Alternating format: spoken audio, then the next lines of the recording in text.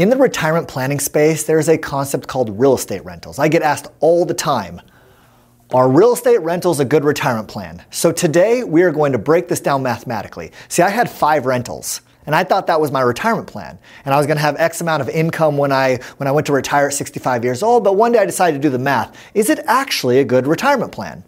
Let's just say grandma dies. Grandma dies and leaves you a $200,000 house completely paid off.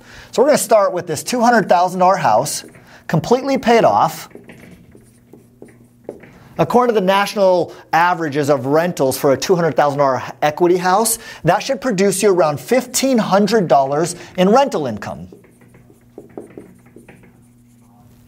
According to the national averages, you should be able to expect about 50% of that will become your net income. After your insurance and taxes and rental, repairs and maintenance and all the different things that come along with rentals, you should expect 50% of whatever your gross rental income to become net income or your profit.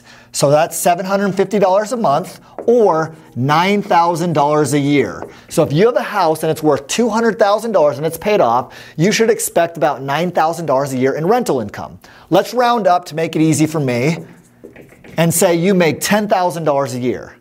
According to the National Association of Realtors, you should increase your rental income about 3% per year every single year.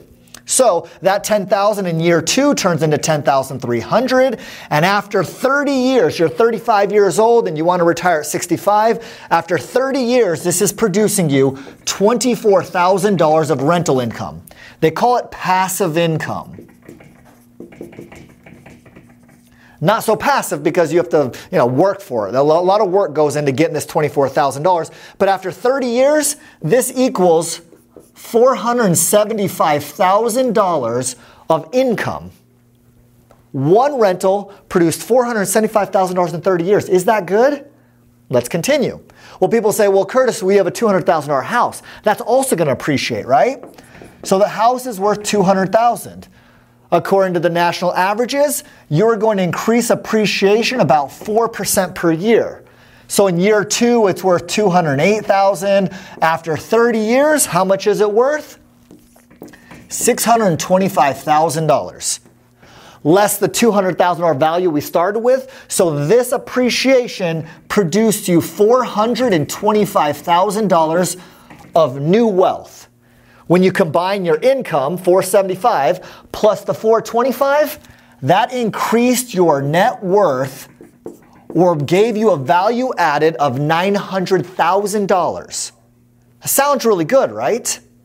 Let's compare it to another traditional retirement plan called the index fund, the S&P 500. Let's say in 1989, grandma dies, gives you a $200,000 house. You go and sell that house and you now have $200,000 in your hand. And you're going to focus a lot on a thing called compound interest. $200,000 right here. After 30 years, 1989 to 2018, how much is this $200,000 worth? Can you guess? $3 million. $3 million doing absolutely nothing. See right here, this was working for your money. The real estate guys always say, oh, let money work for you. That's not how real estate works. It's you working for your money.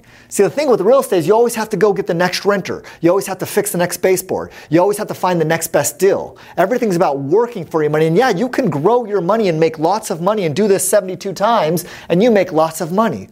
Or let money work for you. Understand how compound interest works. Because this $200,000 in the S&P 500 with real data, even with the ups and downs in 2008, dot-com bubble, all of it, still produced you $3 million of wealth. That is a $2.1 million difference. One, understand how compound interest works and let money working for you, and the other not. From this $3 million, you're now 65 years old, so you want to start retiring, right? What kind of income does this $3 million produce for you? $120,000 of retirement income every single year, while this is still only producing $24,000. So it takes 4 or 5 houses that you're managing every single day for the rest of your life just to equal what compound interest would have done. But then someone came to me the other day and said, Curtis, you're missing one part of this equation. What about the passive income? All this income we produced over 30 years, $475,000. I needed that income. So what if you did the same thing here and you got the passive income here? You have $200,000 in. Year 1, you take out $10,000. Year 2, you take out $10,300, all the way down to retirement. Now you're taking out $24,000 in retirement. What happens to this $3 million? You've now neglected and hurt your compound interest, but it still did something really cool. It is now worth $1.5 million. Even after spending the passive income. Equal income of the real estate, you have $1.5 million of liquid cash. This is cash money you can spend at any moment in time. How much cash money do you have saved up in this? Zero. Not a single dollar. All your money's trapped in equity. So unless you sell the house, there's no money. You have to keep renting it out just to get your passive income, which is 1/5 of what the index fund would have produced. So let's go back to this question. Are real estate rentals a good retirement plan? The moment you understand how compound interest works, money working for you, you'll never buy another real estate rental again. And let's take it one step further. What if you took that $200,000 and put it into the MPI system, maximum premium indexing, started in 1989 all the way to 2018? How much would that be worth?